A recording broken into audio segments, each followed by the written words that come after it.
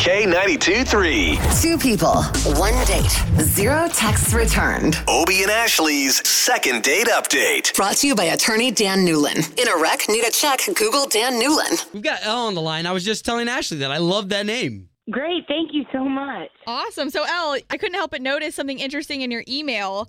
We haven't really gotten one of these before, that you met this guy you went on a date with on LinkedIn. Yeah, I know it's strange, but I saw his profile. He was really handsome, and he was in the same business that I'm in for a different company, and I just messaged him. I thought, I don't know, and it worked out. Way to be bold.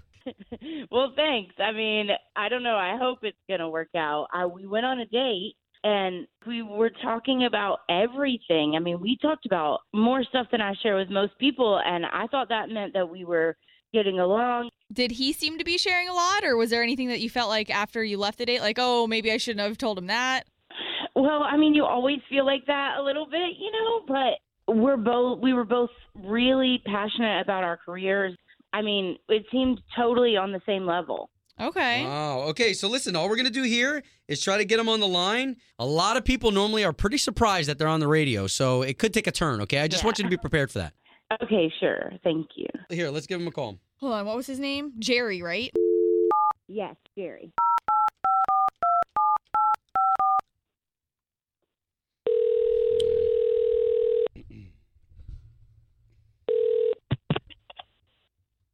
Hello? Yes, looking to speak to Jerry, please? Can I ask who's calling? Yeah, definitely. Okay, so it's Obie over here. That's Ashley. Hey, Jerry, there's two of us. Yeah, we are a morning radio show, and we work for K92-3, the big station in town. Don't know if you've heard of us. Telling me I won some concert tickets here or what? Well, we're definitely going to get up in your business, that's for sure, man. We got a girl here who said that you guys went on a date, and now you're not calling her back. Are you familiar with Elle? We did go on a date, and I have not called her back. I know that doesn't make me sound very good, but I have not. Okay, that's all we try to figure out, though, is why, pretty much, because she said you guys had a great time. She was great. I mean, very, very pretty girl. But here's the thing. Here's the issue. She did share in it while we were out. She's afraid of heights and flying.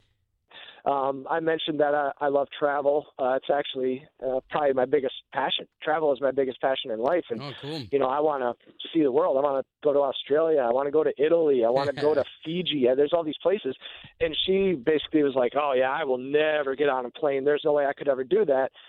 And, and that so that stuck with me. I thought, I want for a partner, somebody that's going to experience these travels. Okay, you obviously didn't say that to her on the date though, then, because it didn't sound like she had any clue that would be what it was. No, I was trying to be polite. I didn't want to be a jerk on the date. But I mean, that's really what it was. As I thought about it, I was like, well, there's just no way. Why bother if she can't even get on a plane, and I'm looking for somebody to travel the world with me. Okay. Man, totally understandable. If it's cool with you, Jerry, we definitely want to bring Elle in on this conversation. She's been listening the entire time. Are you kidding me? Hey, Jerry, I'm sorry. I get it. I hate that I can't get over flying. I hate that I can't get over that, and I hate that it's going to make me lose a great guy like you. Aww. But I get it. Elle, you don't think you could bring yourself to get on a plane, even if it's with somebody that you really like?